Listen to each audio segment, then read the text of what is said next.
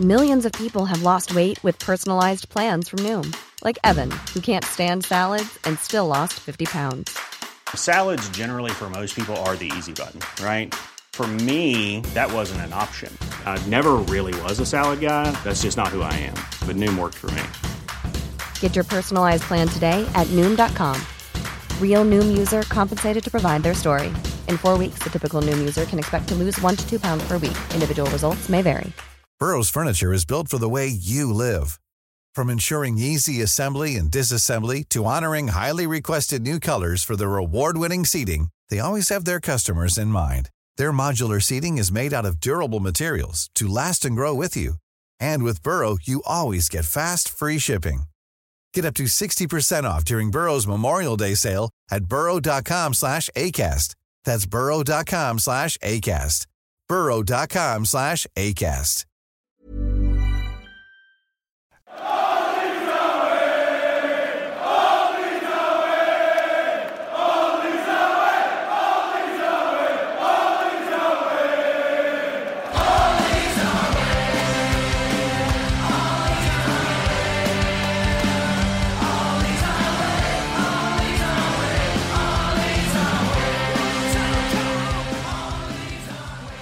Hello and welcome to All Stats Aren't We, a podcast in which Leeds fans cast their combined eye over goings-on at Elland Road, giving scrutiny to the underlying statistics and tactical footings at work at Leeds United.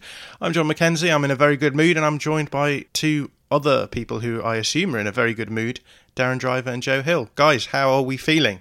Very, very, very good this morning. Yep. I mean, I didn't get too low after the Cardiff defeat this week, and I'm trying not to get too high just because we've won a game, but we'll have to see how that goes. I'm feeling pretty happy today. Yeah, I'm buzzing to see the table, see us top of the tree. But yeah, trying to keep my head screwed on straight and just, as the players do, just take it one game at a time. And to continue with the cliches, it was a game of two halves yesterday. I think one of those games where you just sort of, as Bielsa stands as we are, you just sort of you have to bathe in the bliss of it all, because a first half where tactically we were at sea, and I think I felt to me it was very obvious what was going wrong.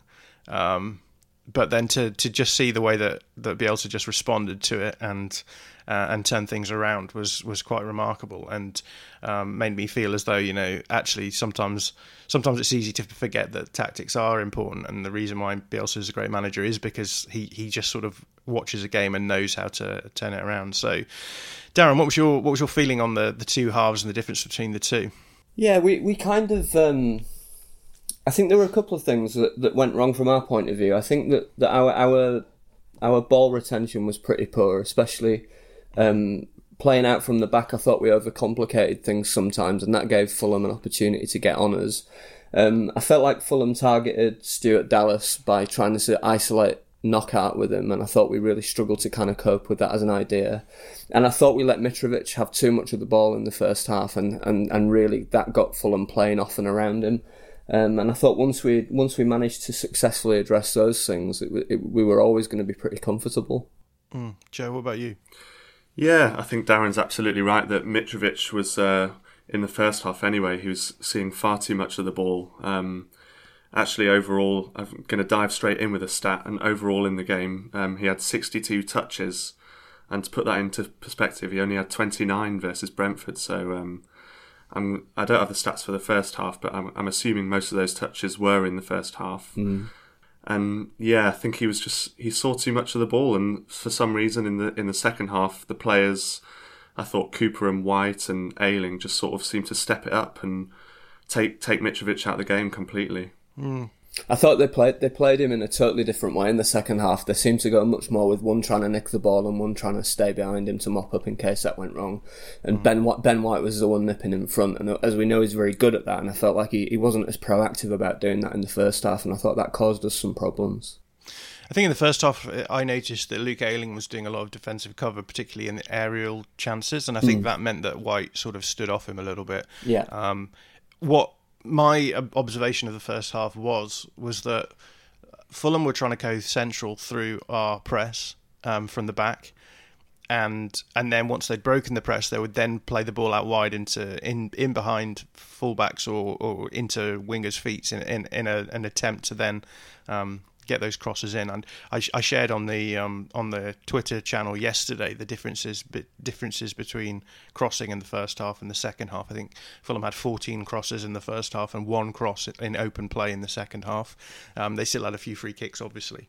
And the reason that this was happening, as I saw it, was that the Fulham forwards were just dropping in deep in behind their markers, looking for the ball in, so the quick ball would come in from someone like Harrison Reed or Tom Kearney, and they would just play the 1-2. So the simple ball into feet, into the space between Leeds' sort of forward midfielders and then Calvin Phillips and the defenders, and you'd play the simple 1-2, and then Harrison Reed or Kearney would just pick the return ball up and then be able to feed the ball wide into wide areas. And that's one of the precise things that we were failing to do in the first half. We should have gone that little bit more direct and tried to beat their pressing precisely that same way, and that's something we failed to do in the first half. I think so. Anyway, in the second half, it was very noticeable that Calvin Phillips played a little bit higher up the field, and actually I thought Klich played a little bit deeper actually once we brought Hernandez on, and it was almost as though we were playing a 4-2-3-1. But with the attendant difference that our midfield pivot was just much higher than Calvin had been in the first half, so I think that changed things around. And I think, like you say, the defenders just were playing on the front foot a lot more. I think they'd been told, look, you can't allow that second ball back to the midfield, which breaks our press, to happen, and they closed it down. I think a lot was made of Pablo Hernandez, rightly so. Pablo played really well, of course, but so much of everything that we did well yesterday stemmed from the fact that suddenly we started controlling ball possession more than we had in the first half, which I think is really important against a team like Fulham, because in the 30 minutes after we scored, it just felt relentless. It felt as though we were trying to feed the ball out down wide areas, losing the ball in possession, and then just getting overrun by Fulham through the middle. And another thing that I shared on the Twitter feed actually yesterday was the differences between location of turnovers in the first and second half, and again that's really quite instructive if you can go and look at that, because in the first half and the second half we had similar levels of turnovers, and I think a lot of the time on the channel we get asked by people, how many misplaced passes did Leeds have in this half? Because it felt more than usual, and it almost never is. It's just the location of those turnover passes. So if you look at that graphic, in the first half we're losing the ball in central areas and in deep areas, and in the second half we lose the ball a couple of times in wide areas in our own half, but also in in forward areas, and nothing in the central areas. I think the same happened against Cardiff. If you think back to the ball turnovers, we're losing the turnovers in really key areas, and as we've always said on here, when you're losing the ball in attacking transition, when our team is decompressed, so we're trying to find space, that's when we get punished, because it's so much easier to just overrun a defence where your centre backs are split apart, your wing backs are pushed up, you've got basically Calvin Phillips as the only defending midfielder, and that's why transition is so important. The game is essentially about contraction and decompression. When you've not got the ball, you've got to make as little space as possible. When you've got the ball, you've got to make as much space as possible. And when you lose the ball in the position where you've got trying to find as much space as possible, and everything falls apart. Finally, an XG over performance though, which was nice. I had looked through the stats this season, and that was pretty much up there with one of the highest ones. There's the Borough 4-0, obviously, and then there was another game. Was it Hull? Hull, yeah, 4-0. Where we overperformed. Yeah. We overperformed by like 2.5 goals. But this was 2 goals. This was 2 goals. So, an overperformance. I would add to that, Bamford's chance was given as 0.04. Someone did ask about that, and we had the infamous Bamford gate in the first part of the season where we point out that Opta had that chance that everyone thought was a complete sitter as 0.03, which StatsBomb actually had as closer to, I think it was 0.25, so, a 1 in 4 chance, which is maybe a little bit closer. I suspect they may have had this chance as a little bit higher, because it's a tough chance. Don't get me wrong. The ball's coming across his body. He has to open his body up and get the shot in. It was a lovely goal, but I think most people would question whether or not that's a what was it, 0.04, so 1 in 25 chance. I'm not sure most people would agree with that. I would say though that the good thing about XG is that it teaches you that you almost always overrate finishing. People always overrate the quality of a chance. People always think chances are way more likely than they actually are according to XG. But what, guys, how are you feeling about that? Is that, did this game? It felt like last week was a sort of textbook blueprint for a Bielsa loss. Was this a textbook blueprint for a Bielsa win? No, because I've never seen a Bielsa Leeds team under so much pressure in one half and be failing to kind of implement his game plan so fundamentally. But having said that, the second half was absolutely textbook in the sense that he made some really bold tactical substitutions, which I'm sure we'll talk about later, and managed to kind of, really, really turn the game around and get his team back in control, which is, was just an incredible thing to see. I wondered if part of the substitutions that Bielsa made as well, I know we will talk about this a bit later, but was just to shake it up and just to do something that Parker wasn't expecting and play Alioski on the wing and swap Harrison to the right hand side. And I think it was textbook in terms of a Bielsa masterclass, and he really showed that his credentials. We've had a couple of questions about the differences between the first and the second halves. So LUFC Meal Deal had a question about what ways, stats-wise, was the first half against Fulham typical of a Leeds performance under Bielsa. I don't know. I just think it was a poor performance. I think that Leeds were trying to be too defensive. I don't know whether or not they'd been told to be more defensive. And by more defensive, I mean, it sort of felt as though they sat back, and I think part of the issue is that Fulham actually came out in a different lineup to what we expected them to do, and it was Harrison Reed and Harry Arter playing as a double pivot. And to be fair, Tom Cairney played quite deep as well. It was almost as though they played like a really deep three in a bid to sort of break the Leeds' initial press, and that was what threw us off.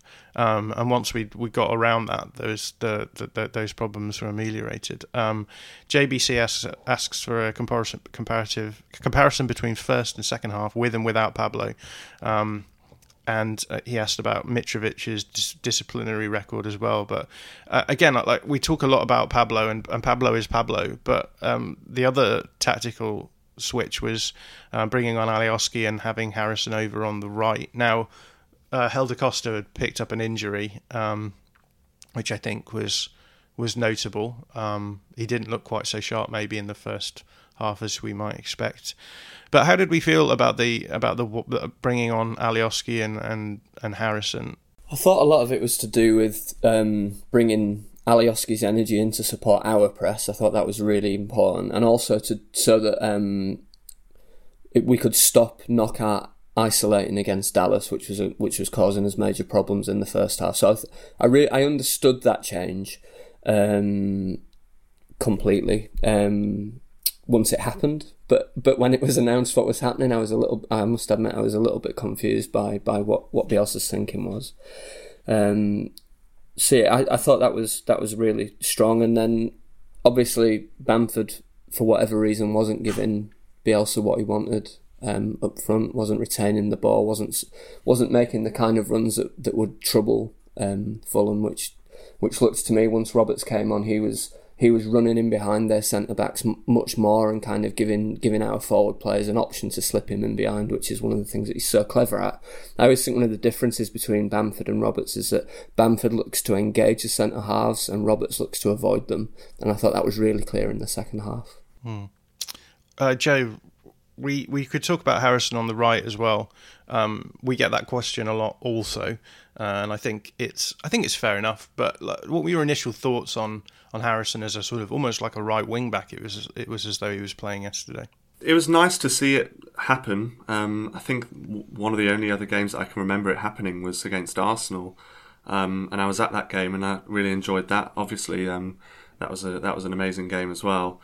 I thought he had quite a good impact. I thought he was able to make quite a few runs, running up in a 1v1 scenario, and we saw that for his goal.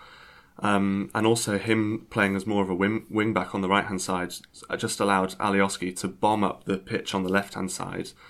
Alioski was playing so high up at points; he was almost the furthest player forward, and I think that just created some confusion for Fulham and just created a bit of a craziness that enabled us to do so well. I was going to say, for me, the Harrison on the right question has never been about Harrison's ability to play on the right, because I think he can clearly do that. He played there in the States, and I, as well as the game at Arsenal this year, I think in one of his first games here last year he played against Preston and he played on the right and played very well. For me, it's about whether Costa can do what Bielsa wants on the left, and I think that's more of a question mark. Yeah, that's interesting, isn't it, as well? Because I do think potentially Harrison could be a weaker player on the right in terms of, I think the reason Bielsa plays him on the left is because he has the ability to cut inside and he uses a stronger foot. And I think you lose that a little bit on the right because I don't think you would expect him to then cut in inside on his left. I don't think that has quite the same amount of force as it might do. But yesterday, yesterday, that goal that he scored, do you see him scoring that kind of goal on the left? Because I don't. Because I can't think of... He doesn't seem to have that instinct to just go direct on the left. And it was one of my criticisms, actually, of Harrison has been that he has that capacity that you see in someone like Eden Hazard, which is they love to be able to situate themselves relative to an opposition defender. And so it feels as though if he gets in behind... He doesn't like having the fact that he's not. He doesn't like the fact that he's got no one to beat. And you get some wingers who are just so devastating because they just beat the player and they're gone. Someone like Adama Traore is the outlier there. They see defenders as problems to overcome, and then you're in the clear. Whereas it's almost as though Harrison thinks that once you've done that, he kind of needs to have that sort of location, that relative location of a defender. So sometimes it looks like he gets around a player, and then he thinks, no, I can get a better chance to cross in than this. When he should just get the cross in, or he'll go one way, get past a player, and then he'll just cut back inside and allow the defender to reposition themselves and then start again. So I wondered whether or not you could play Harrison on the right and he would be maybe more of a direct winger because he wouldn't have the capacity perhaps to cut inside, but whether or not that necessarily makes him a better player, I'm not sure. So any thoughts on that? Yeah, I totally know what you mean about the thing where Harrison feels like sometimes it looks like he feels like he's got to beat a defender twice before he can get the ball in. And actually towards the end before the lockdown, I felt like he was really starting to kind of cut some of that overplaying out of his game and was starting to go much more direct. I will say that I think Costa would have made the same run as Harrison made for that third goal. I don't think that was specific to Harrison. Whether he would have finished or not, I really don't know. I think that Harrison, you mentioned cutting in on his left foot. He has had a couple of really amazing opportunities, a couple of really amazing shots. I think one was against Huddersfield. Was it Hull? Hull. It was at Hull, yeah. And he's just caught the sort of bar, the bit between the crossbar and the post, sort of upper 90. And I think Costa can do that too, but I think he is strong on his left foot and he is able to cut in, and we didn't see it much yesterday, but it is nice to see him being played on the right, because we might see a couple of absolute screamers come in. We talk a lot on this podcast about how Leeds sort of tend to overload to isolate they overload on the right to isolate on the left. And looking at the average positions yesterday, it felt as though in the first half we sort of set up to do that. We had players like Click tending over that side. Bamford tended over that side. Obviously Costa was over on that side.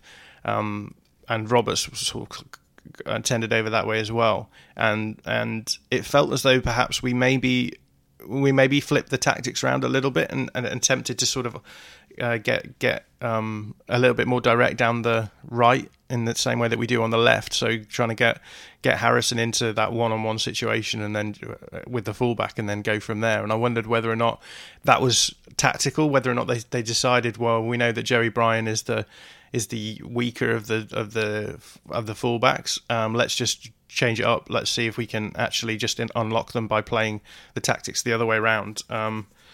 Anyone have any thoughts on that? Well, I think the fact that all three of our goals came from getting in behind their left back in quite similar ways really indicates that it must have been deliberate. It absolutely must have been.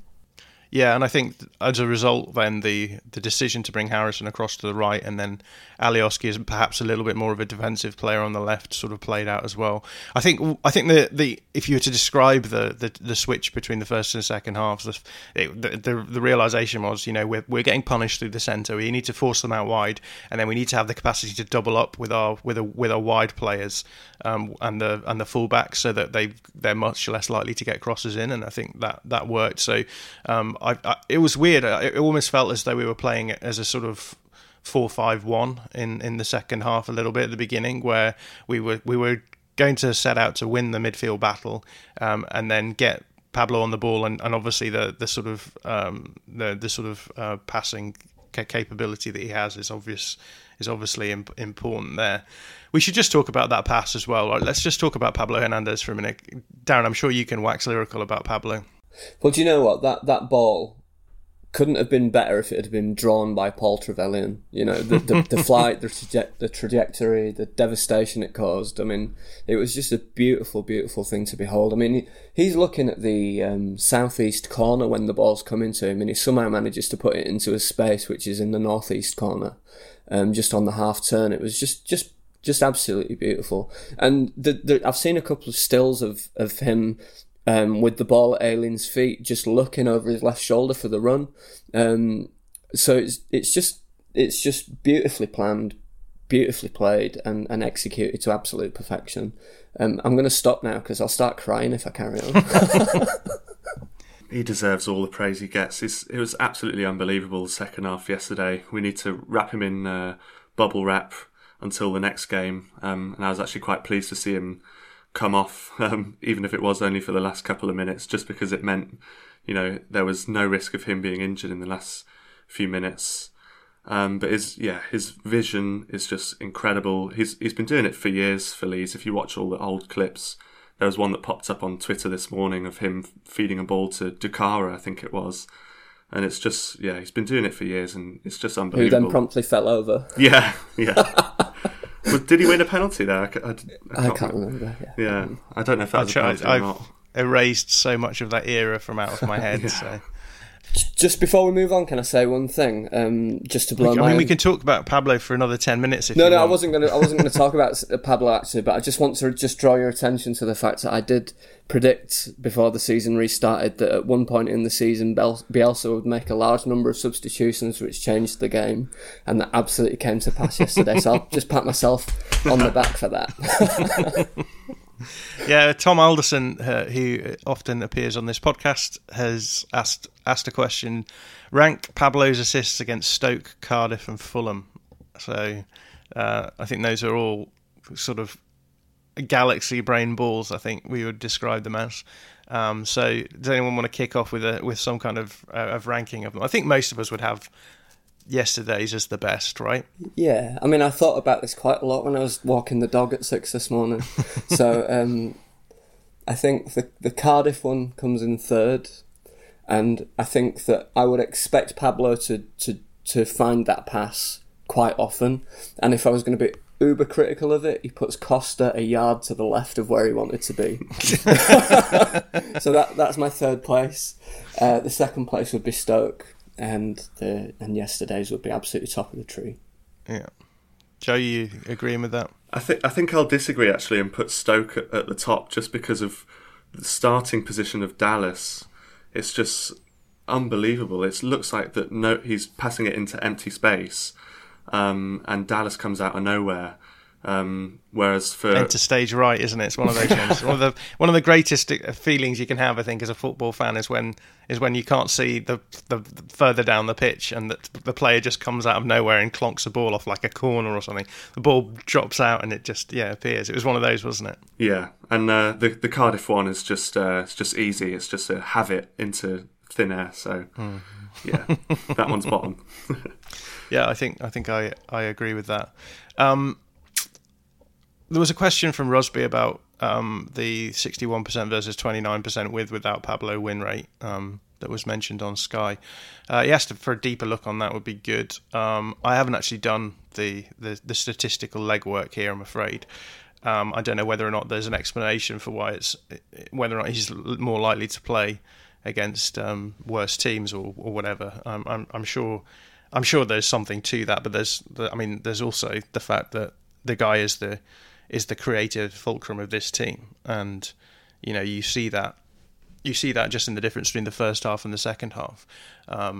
We just looked completely devoid, really, of any sort of calmness in the midfield area, holding the ball, the ability to break a press. There was one moment in the game where he sort of shapes to play the ball wide into the midfield area when there's two players on him and sells one of them, the other player misses it, and he just sort of bisects the two of them. Which again, that's in my very amateur playing career. Those are the moments that you really love when you have two players close together and they both assume that the area between them is being doubly marked because they're both there, but as a result of that, it's not really being marked at all, and he just sort of cut through there.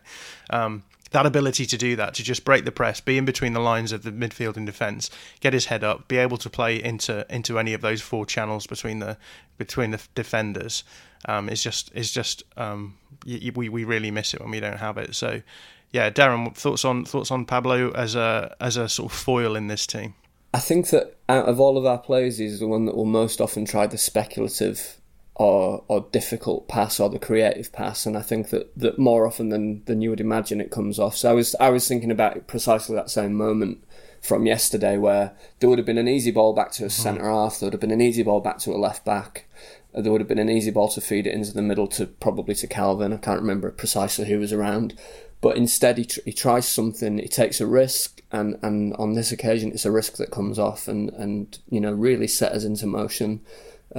So yeah, I think the statistical difference is purely because he is the player that the team's effectively built around at the moment. Yeah, and again, to get to back to sort of brass tacks tactics, this is the way that Bielsa sets his team up is to break the initial press from the opponent, get in behind, and then try and get the ball to people in dangerous areas. And in the first half, we just were not doing that whatsoever. Because we were playing ourselves out into trouble. We looked really nervy, I thought, in the first half, especially after the goal had gone in. I think it was sort of fairly balanced. Then Fulham were like, we've got to go for this. And there was just moments where, we would get the ball in potentially good areas and people would take bad touches, and we would sort of sell people down the river in wide areas and in the middle. And just with Pablo on the field, you just feel as though that's just not going to happen so much. And so the second half changes, I think, were about as much about making the game fit what Pablo needed as anything else. Like give us some time on the ball in the middle, give us some kind of dominance in terms of possession in the middle, and then Pablo will do the rest. And I think it pretty much followed that format. I would like to talk about underappreciated players, actually, because these are the sorts of games where it's very easy to highlight the people who've done the things that have won the game for us. It's very easy to point at the subs and be like, well, we were playing badly, and then Alioski came on, and then we played well. But I think there's some underappreciated players in that game as well. So, Joe, do you have any suggestions for underappreciated players in that second half? I'll suggest Luke Ayling. I think he was really good in the second half. Like we mentioned earlier, he was the extra cover on Mitrovic. There was a couple of moments where he really dropped centrally just to man-mark Mitrovic and to win the aerial balls. And he gave Ben White the confidence and the cover that he needed just to take Mitro out of the game. So I'll nominate Ayling for that. And he got Neeskens Cabano sent off as well, basically, effectively in about 5 minutes or something like that. There were lots of good Ayling flops in there as well. Well, they didn't come off as see. much, did they? I thought the Ayling flop was a little bit less effective yesterday.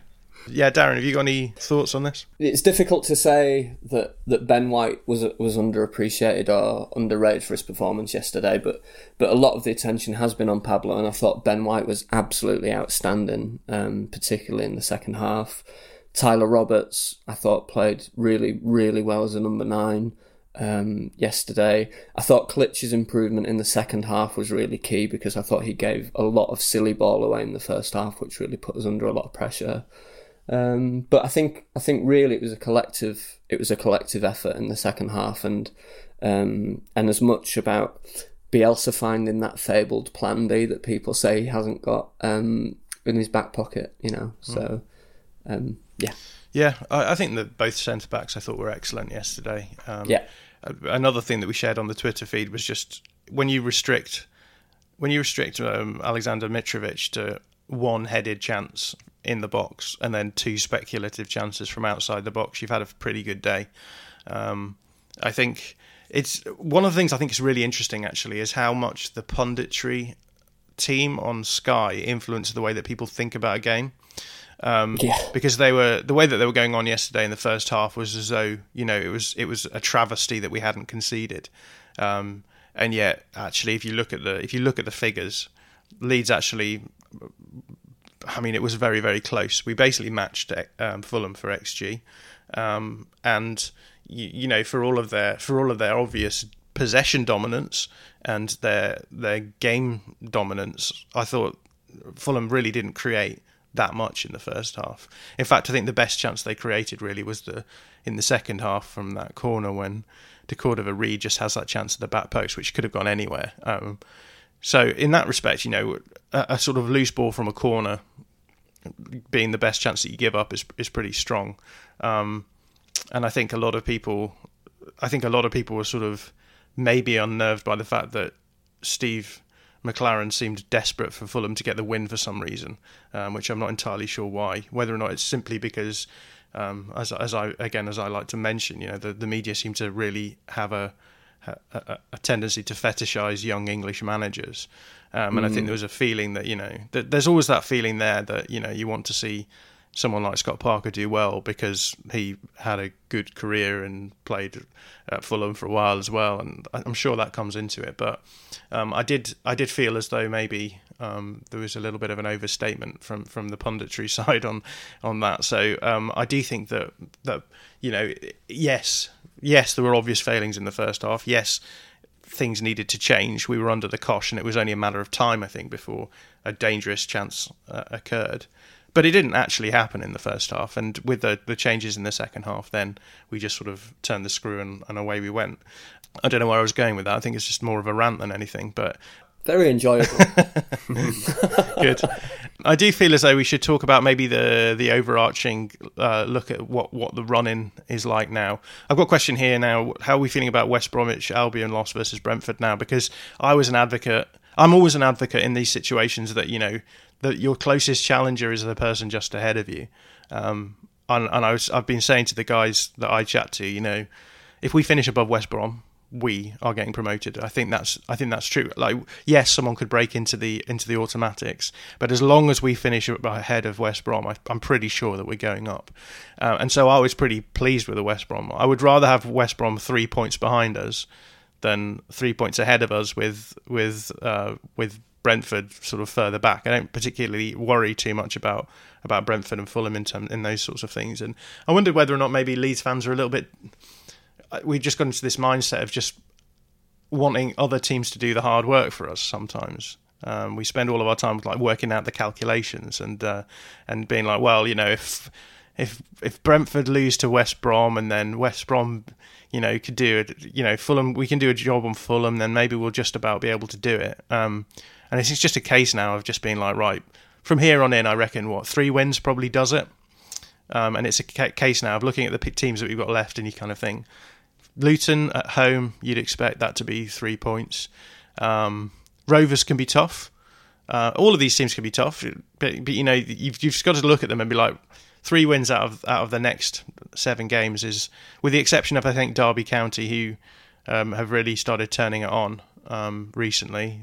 You've got to see all of those games as potentially winnable. So anyway, yeah, let's talk about how the run in looks now. How are you feeling about it, Joe? How do you look at the run of fixtures and the situation in the league? And it's hard not to feel confident, right? Yeah, you're absolutely right. I'm trying to keep a lid on it, just because of what happened last year. But I think I'm more focused on the gap to third place. I think I'll slightly disagree with what you were just saying. I think I'm probably in the camp that look to third and I don't really care if we come first or second. So in that sense, I probably would have rather seen a draw between West Brom and Brentford. But yeah, it does look good. And I think if we get another 3 points against Luton, then that's going to set us up really nicely. Also, we play the day before West Brom. So if we can go 6 points clear of West Brom on Tuesday night, then that's going to be huge. I couldn't give a monkey's what other teams do. All I really care about is us getting the points on the board that we need, and I'm confident that we will. Although, like I said last week, I try and practice mindfulness, and I'm trying not to think beyond the next thing that needs to happen, which is a victory against Luton. Yeah, I think that's a nice way of looking at it. West Brom have Sheffield Wednesday, I believe, which is an interesting fixture. Sheffield Wednesday have been quite dominant at times in this league. We did get the news yesterday that Sheffield Wednesday are likely to have a big points deduction, which will probably, I don't know how that will affect them. I suspect it will be galvanising for them in the same way that the original court case seemed to be galvanising for them, in the same way that our 15-point deduction was quite galvanising for us. So it may play in our favour in that sense, but definitely a winnable fixture for Sheffield Wednesday, I think. Yeah. And I think it depends on what happens as we get later and later in the season.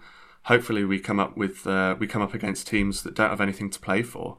Like even Charlton on the last day, if they're just sitting comfortably mid-table by then that's going to really bode well for us. Hopefully, here we're done by then anyway. But if we do need a win at that point, then we'll be playing a team that doesn't really care and they're just going to be looking to stay fit and healthy. Yeah, and just looking at the other two fixtures in and amongst and around us, Brentford have got Reading away from home, and Fulham have got QPR away from home.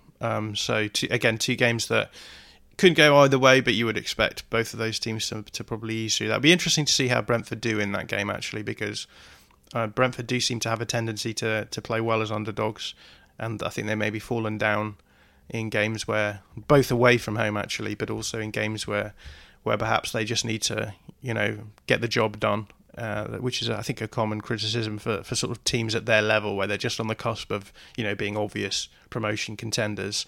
This is going to be really interesting to see what we should expect from Brentford, because, again, if Fulham and Brentford both lose those games and we win and West Brom win, again, it's just that gap is opening up, and as Josh Hobbs has just made so clear through all of this, he's just sort of, you just have to look at it as a point gap, that it's not just a case of winning enough games to get the points to get beyond teams. You've got to think, if as long as you're getting 1.5 points per game and they're getting 2 points per game, then they're not going to catch you up.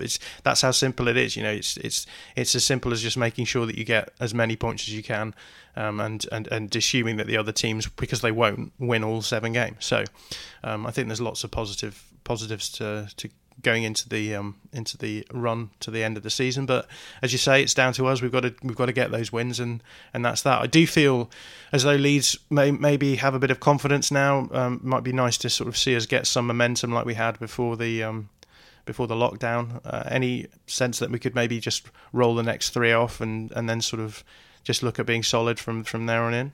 There's no reason why not. There's absolutely no reason why not. If you look at the wider context of our last 8 fixtures, we're actually in really good form. We lost 1 match, which was always going to be a difficult away fixture. I don't see any reason why we can't run the next 3 off as victories or take 7 points, which would put us in a really strong position.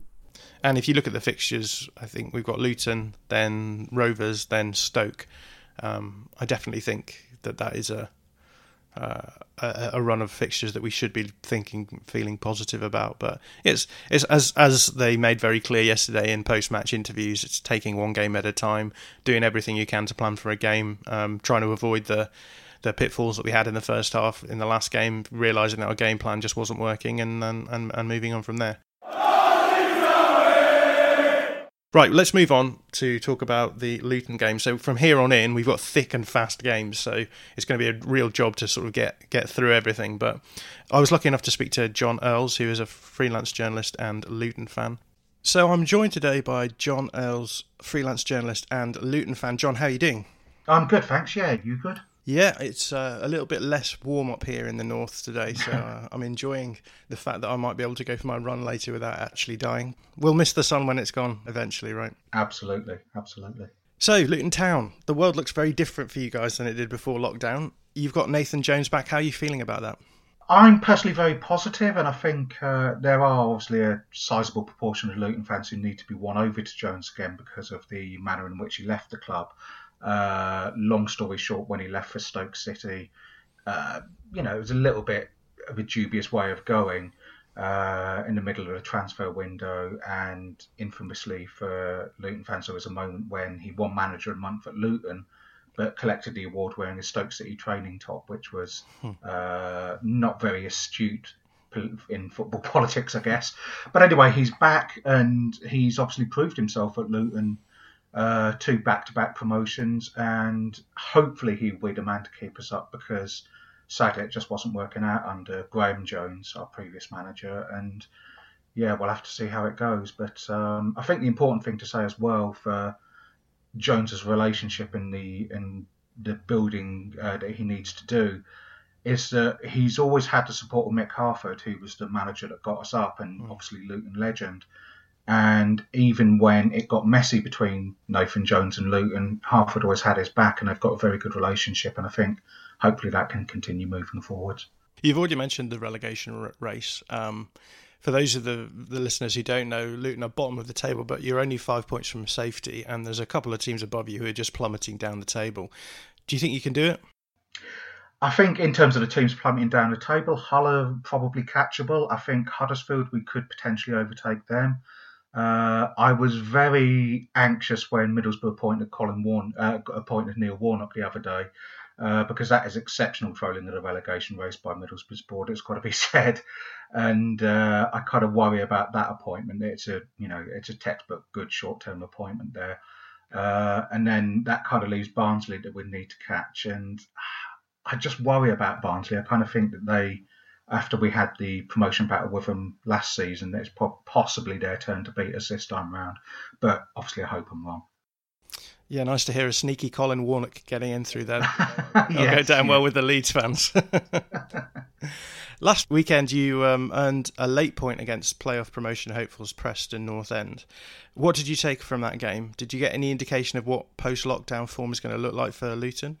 Hopefully not. I mean, we were quite poor for 87 minutes, and the goal from Callum McManaman, who came off the subs bench to score the goal, it was an absolutely wonderful goal, but it was literally our one shot on target in the whole game, and it took 87 minutes to arrive. It's actually, for all the talk of the new normal in the outside world, and for all the talk of Nathan Jones come back at Luton, it was depressingly like watching how we'd been for a large part of the season, and we sat back, we were overly cautious, and we were kind of there for the taking, which Preston did on with their goal around about the hour mark. So it was a little bit too much of the same old, but hopefully, obviously post-lockdown, it's kind of impossible to tell what your form's going to be in front of the empty crowds, and hopefully we'll get a grip on it sooner or later, and, hopefully that'll come at your place on Tuesday.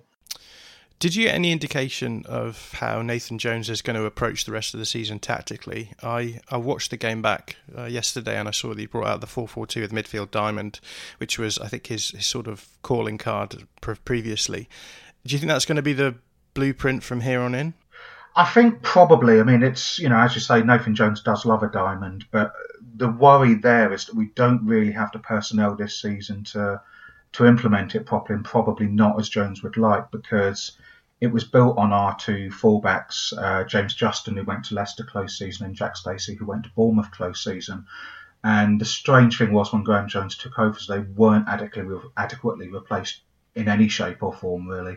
The fullbacks that we brought in just haven't worked out for various reasons, and the fullbacks that Jones played on Saturday, Martin Craney's a very good defender who's not that good going forward, and it's kind of the other way around with Dan Potts on the left-back position. So I think in an ideal world, Jones would love to play the diamond formation, but whether or not he's got the personnel to do it with fullbacks bombing up and down the wing remains to be seen. It was a little bit of a hinterland performance for me, where it was neither one thing nor the other. So that's kind of one of the big things that we need to improve very quickly, and it's a case of whether or not we've got time to do that for me. We should talk about Izzy Brown. I think obviously Leeds fans have less rosy memories of him than maybe other players they've had in their recent past. We had a chat about this actually before we came on air, and from the outside it looks as though Izzy Brown has been quite important for you this season, but you suggested that maybe that wasn't quite the case. Well, Brown's an interesting one. I mean, you probably know yourself, he could be a frustrating player at times, and at Luton he wasn't helped by a couple of things that Graham Jones, the previous manager, did. First of all, for reasons that remain absolutely unclear to any Luton fan, Brown's first couple of games were as a central defensive midfielder, and that is not Izzy Brown's position by any stretch of the imagination. And I think a couple of fans are still kind of suspicious about him because he was so out of place in that position. He's had his injury problems, and the other problem that I think Brown's had that completely wasn't his fault is that round about October, November last year, Graham Jones said that if Luton stay up, we need Izzy Brown fit, which kind of was effectively throwing the rest of the squad under the bus, really. And it didn't, it's such a politically stupid thing for Graham Jones to say that some fans have almost taken it out on Izzy Brown, even though it's not his fault at all. And he seems a nice guy, he seems to like the club. He says all the right things, and when he's on form, he's unplayable. But he's had a lot of injury problems. It's been a little bit stop-start, and even though we've obviously had the 3-month break, he wasn't particularly good against Preston last week. But an on-form Izzy Brown, I'd kind of pick him because, the one game in 3 when he's on fire, he is a game changer. So we're recording this before the Leeds-Fulham game. How are you feeling about the timing of the game between Leeds and Luton? Because if Leeds have had 2 poor results in a row, it could be good or bad for you, or do you think it would be better if Leeds win against Fulham and are potentially a little bit more complacent? I think it's exactly the latter. If a club needs to get form traditionally this season, if you're out of form, then just come down to Luton and pick up the points, or stay at your ground and pick up the points. We're not good against teams that have got a point to prove. Whereas, as you say, if you beat Fulham, then potentially, club bottom of the table, etc., you might get a little bit complacent, and then the game's there for the taking for us to a certain extent. I kind of feel like whatever happens, it's got to be 4-0 Leeds or 1-0 Luton. In terms of the game earlier in the season, do you have any thoughts about the last time we played? Do you expect the game to be hugely different to that this time around? Possibly not. I mean, it kind of typified that game for me that we have been a little bit too cautious this season. We do invite the pressure, and particularly last season when we got the equaliser after we equalised against Leeds, we really did sat back, and the winner, although it was very late, we kind of felt inevitable to a certain extent. I'm hoping that's not going to be how we play it this time around, but as I say, the Saturday game against Preston, we were quite cautious, and I can see us playing cautiously again. Whether or not we'll improve defensively and whether or not we'll be able to soak up the pressure better under Nathan Jones, again, remains to be seen. But I must admit, I'm a little bit anxious about this game on Tuesday. How are you looking injury-wise? Is there anything we should know about big injuries? Not at all. I mean, I think everyone's kind of recovered during lockdown. Apart from Kazenga Lawalawa, who's one of the few natural wide players we've got and very pacey. He didn't feature on Saturday, and we're not 100% sure why as fans, but there is talk that he just hasn't quite got the fitness back, and maybe he didn't have the best lockdown. I don't know, but yeah, he's the only player that would normally feature in the squad that would that is an injury concern. Otherwise, we're good to go, I think. And how will you line up against us? I think, as I say about the defensiveness of our midfield, I think we will probably play it fairly cautiously. Those 3 midfielders are kind of interchangeable in terms of, they can all play as holding midfielders. Glenn Ray, I think, is as good as the division's got for being a central defensive midfielder. Unfortunately, he was injured for a large part of the season, but since he's come back, he's given us a lot of much needed stability. So I think we'll be hard to break down. Going back to what you were saying about the game at Kenilworth Road between Luton and Leeds, you were very good at getting past us, and there were quite a few chances created, and James Shea in goal that day had a very good game for us. And I kind of think it probably will be another backs to the wall performance needed if we're to get anything out of it. But, maybe we are quite good early doors traditionally. And I think if we can nick a goal early on, then that will obviously completely change the complexion of the game. And, we'll have to see how it goes from there. But I think best case, we'll probably nick a winner on 70 minutes. You hazard a starting lineup? It's difficult to say. I mean, I suspect that not much will have changed from the lineup that we had on Saturday against Preston in the starting 11. I think there could be a couple of changes defensively, particularly going back to what I was saying about the fullbacks. There could be changes there if Jones wants to play the diamond effectively. I think really in our back four, the only absolute guaranteed starter is Cameron Carter-Vickers, who we've got on loan from Spurs, and is just, he's head and shoulders above what else we've got in the back four, which isn't to have a go at anyone else defensively. They did very well for us coming up, some of those players, but, we are bottom of the table and they haven't quite adapted to championship level all the way through. So I think we're going to need our defensive midfielders to kind of soak up the pressure very well if we're to have any chance on Tuesday. Which players are you wary of when you face Leeds? Well, I mean, it kind of sounds obvious, but bearing in mind he got both goals for Leeds when he played at Kenilworth Road. Patrick Bamford just looks like he's going to, I get the impression Bamford's one of these players who needs 6 chances to score a goal, but he's going to have those 6 chances because he's very good at sniffing the goals out. And I think one thing that probably won't do you many favours is that he won't have any fans to wind up, because he was surprisingly. He was a real wind-up merchant against us when he scored the first goal for Leeds. Kind of shushed the Luton fans, even though we hadn't been giving them any grief, which is a bit of a strange one. But I think a poach like that in the box will be very wary of. And I think, speaking of fullbacks, we're very jealous of Dallas at fullback for you as well. I mean, he, if it was a Nathan Jones team, Dallas would be a perfect player for us. And I think that's the kind of player that, you can just kind of see him getting a few crosses in from the fullback position, and possibly, almost certainly be the guy to set Bamford up with a couple of chances on Tuesday.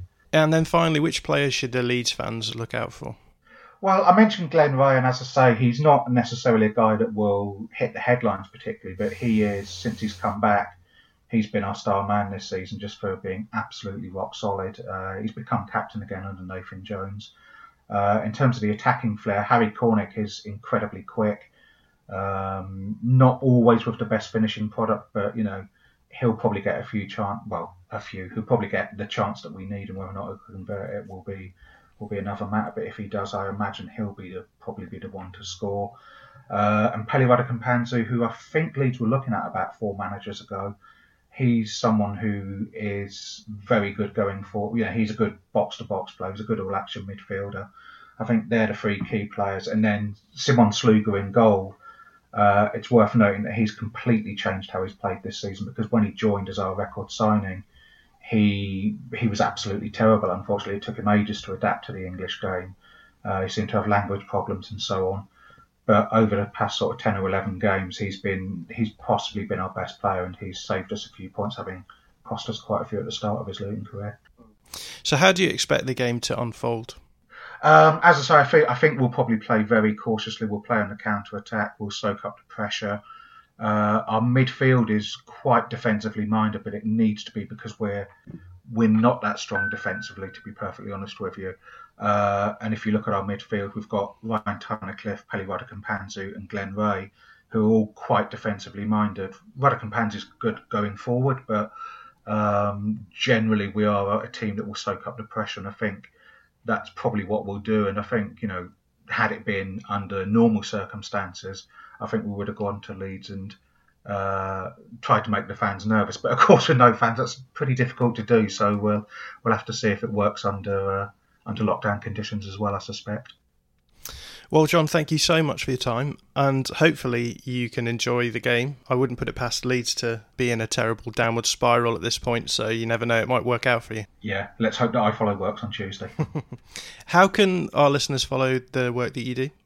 I write mainly about football for when Saturday comes, so keep an eye out for that every month. And I've got the TV review column in there, and I'm always kind of popping up with various semi-informed opinions about Luton. So I'd say that's the main one.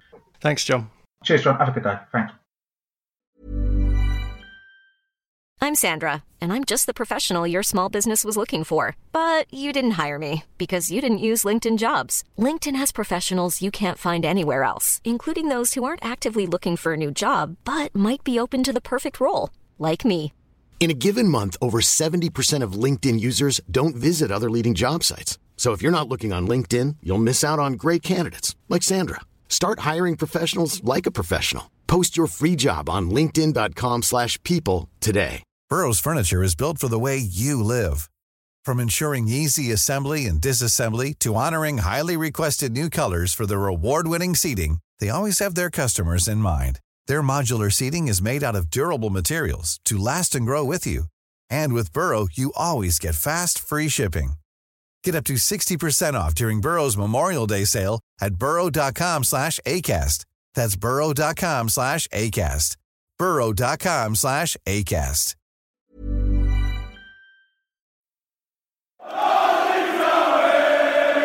So that was John Earls, freelance journalist and Luton fan. Guys, initial thoughts to what John had to say about Luton? I thought it was quite interesting the way that he thought Luton would set up, that they'd play quite cautiously and quite anxiously. I think the fact that they've won yesterday might change their mentality slightly. They might sort of see this Leeds game as just a bit of a free hit where they can just go all out. And, you know, they can almost afford to lose this one and focus on the other more winnable fixtures. Hard to judge Izzy Brown, isn't it, as a Leeds fan? Because, you know, we saw him on the pitch for relatively few minutes and he did a sum of nothing in the time that he was on. But, yeah, just interesting to hear kind of some of John's sort of criticisms of Izzy Brown, really, because my impression was that he was doing really well there, getting a lot of assists and being a real threat. But he's not somebody I fear personally. Just in terms of this sort of, what we've been talking about now, really, in terms of complacency, I think it's easy to look at someone like Luton, who are towards the bottom of the table. In fact, are they still bottom, or have they switched places with Barnsley? Second bottom. Yeah, now. I think they switched with Barnsley. But Nathan Jones is back. He had a good record at Luton. He's clearly making Luton more difficult to beat. They had a draw against Preston and they beat Swansea yesterday. We've struggled against his 4-4-2 diamond before as well when he was at Stoke. So yeah, interested in hearing your thoughts on Luton under Nathan Jones and how much more of a difficult prospect that makes it rather than maybe perhaps before the lockdown. We didn't seem to have too much trouble with this 4-4-2 diamond at Stoke away this season when we absolutely pulled the legs off them. So I'm not unduly worried about Nathan Jones' impacts. I think I noticed this morning that Luton have got the leakiest defence in the division, and I think there is. I'm just wanting us to look at it as an opportunity, really, to hopefully get a reasonably comfortable, reasonably straightforward win. I think their 4-4-2 with a diamond probably would benefit from the more attacking fullbacks, as John said, rather than fullbacks who like to sit deeper. So I would anticipate that Luton will come into the game at Elland Road very much with the mindset, if they can come away with a point, they'd be delighted. And anything more than that is just going to be huge. But there's nothing there really which unduly worries me. They're second bottom of the table for a reason. They have done much better at home than they have away as well this season. I think they've scored points per game at home. They've got 1.37, and away they've only got 0.65. So they're one of those teams that really relies on the home fortress. And I was thinking this morning they're going to have a long trip to and from Swansea. And now they're coming up to Leeds, which isn't that near either. So I'm hoping that'll play a part and their away form will stay true to what it's been over the course of the season. I don't have the actual dimensions, but I know that Luton's ground is quite small as well, and I think that suits a team playing 4-4-2 with the diamond, because with the 4-4-2 diamond, you've got you're basically playing it's 4-3-3 with a dropped in a forward player rather than anything, and as a result of that, you end up with the team being very, very narrow indeed. And usually it's the case that if you can manipulate them in horizontal direction, so if you can pull them side to side, their midfield three end up having to do a huge amount of coverage, and it means that gaps do appear on right and left, where you can isolate wide players against fullbacks. So I think it's going to be a case of that. It's going to be a case of using the dimensions of Elland Road to our effect, so that we can just make them work a lot harder, and eventually you'll expect gaps to break through in their structure. So yeah, I think that'll be quite important. We had a question from S. Bilton about the difference in Luton's play from pre-post Nathan Jones returning. Would be interesting. I think I'm probably safe in saying that none of us really followed Luton that much before Nathan Jones was playing for them, so I'm not sure we'll be able to say anything too interesting about that. But yeah, Nathan Jones, I think, is a good manager. I think that he's another one of these managers who suffers the curse of going to Stoke City, and is remembered as a manager for his time there. You can say the same about Gary Rowett, who I think is doing quite well now with Millwall. I think he's a good manager.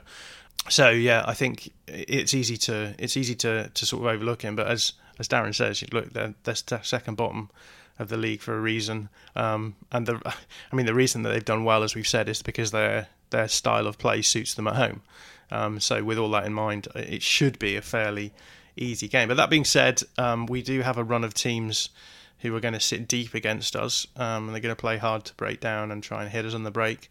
But we do have a lot of teams like Luton, like Charlton coming up, where Stoke as well, who are all in relegation battles. Now, a lot of people make a lot of this. I'm not sure whether I would, but I do have questions about whether or not how that sort of implicit game state that they need points will affect the way that they play.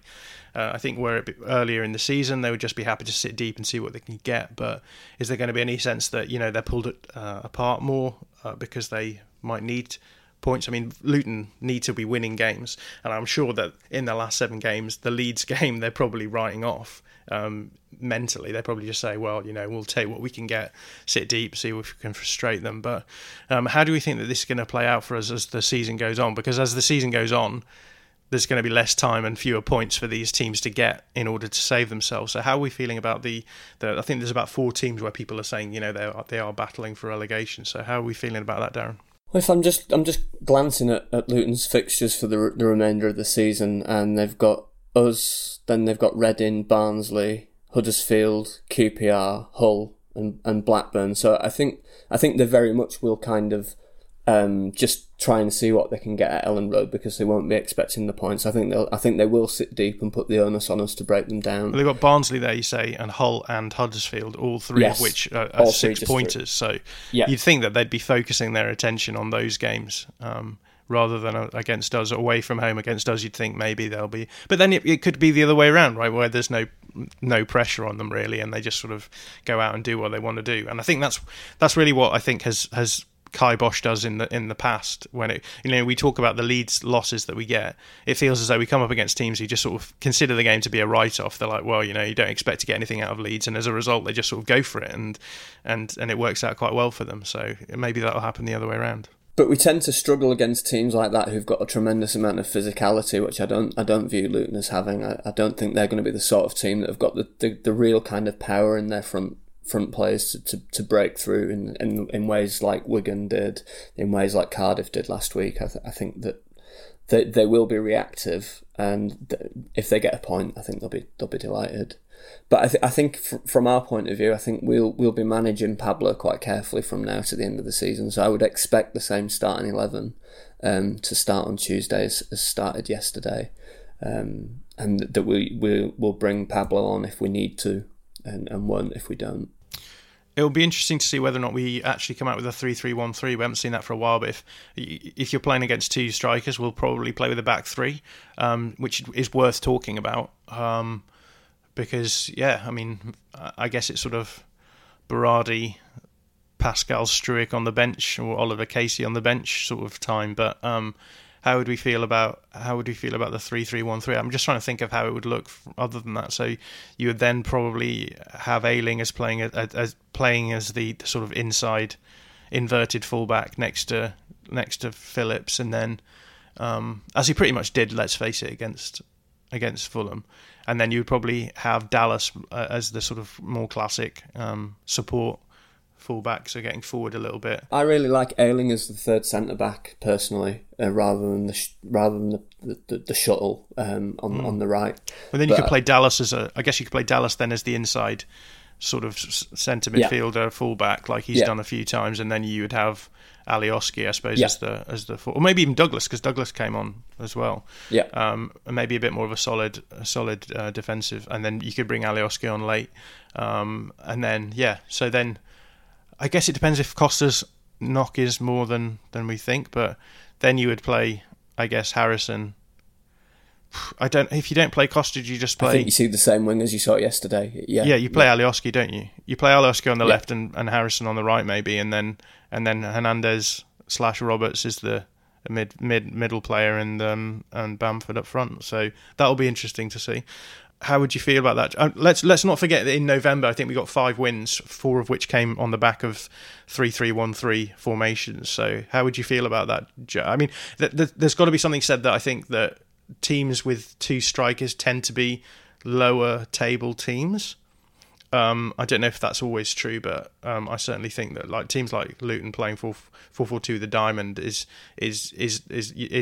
very different from like Fulham playing 4-2-3-1, which a lot of the better teams play because they do get a little bit more tactical creativity from that. But how are you feeling about the 3-3-1-3 potentially, Joe?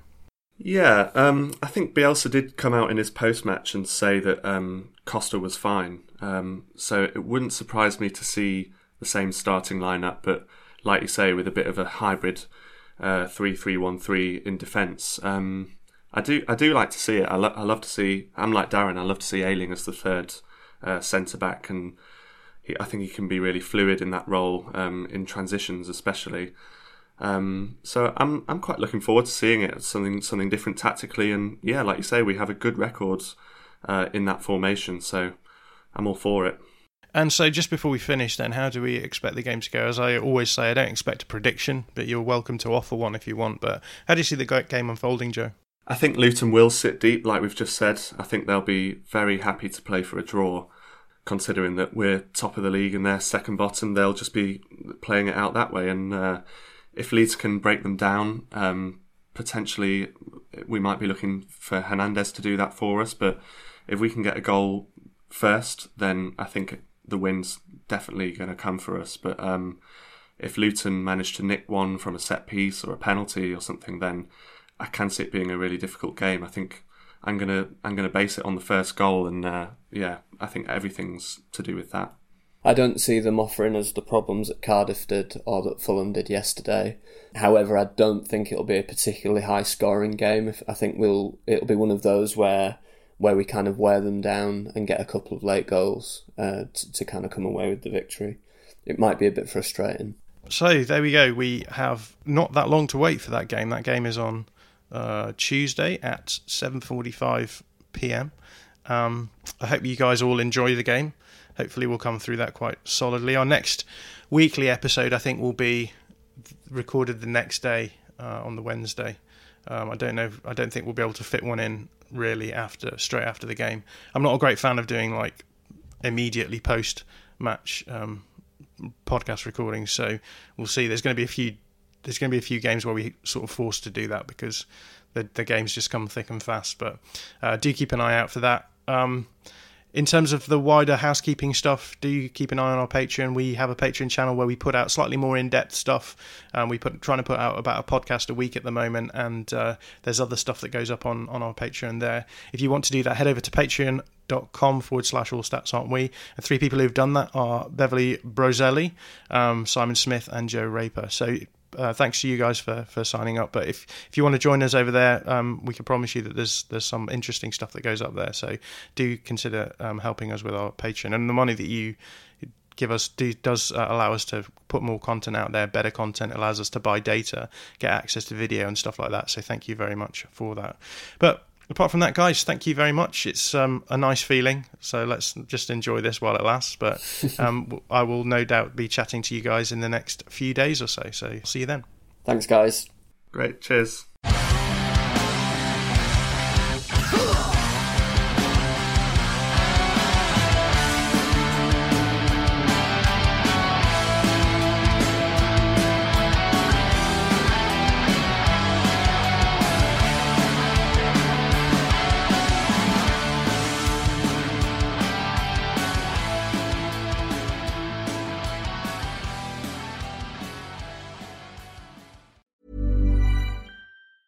Mom deserves the best, and there's no better place to shop for Mother's Day than Whole Foods Market. They're your destination for unbeatable savings, from premium gifts to show-stopping flowers and irresistible desserts. Start by saving 33% with Prime on all body care and candles. Then get a 15-stem bunch of tulips for just $9.99 each with Prime. Round out Mom's menu with festive rosé, irresistible berry chantilly cake, and more special treats. Come celebrate Mother's Day at Whole Foods Market.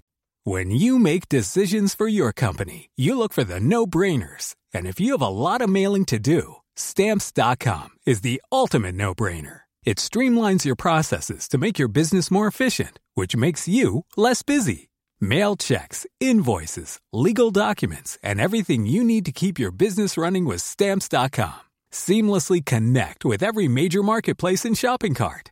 Schedule package pickups and see your cheapest and fastest shipping options from different carriers, with rates up to 89% off USPS and UPS rates. And with the Stamps.com mobile app, you can take care of mailing and shipping wherever you are. Make the same no-brainer decision as over 1 million other businesses with Stamps.com. Sign up with code PROGRAM for a 4-week trial, plus free postage and a free digital scale. No long-term commitments or contracts.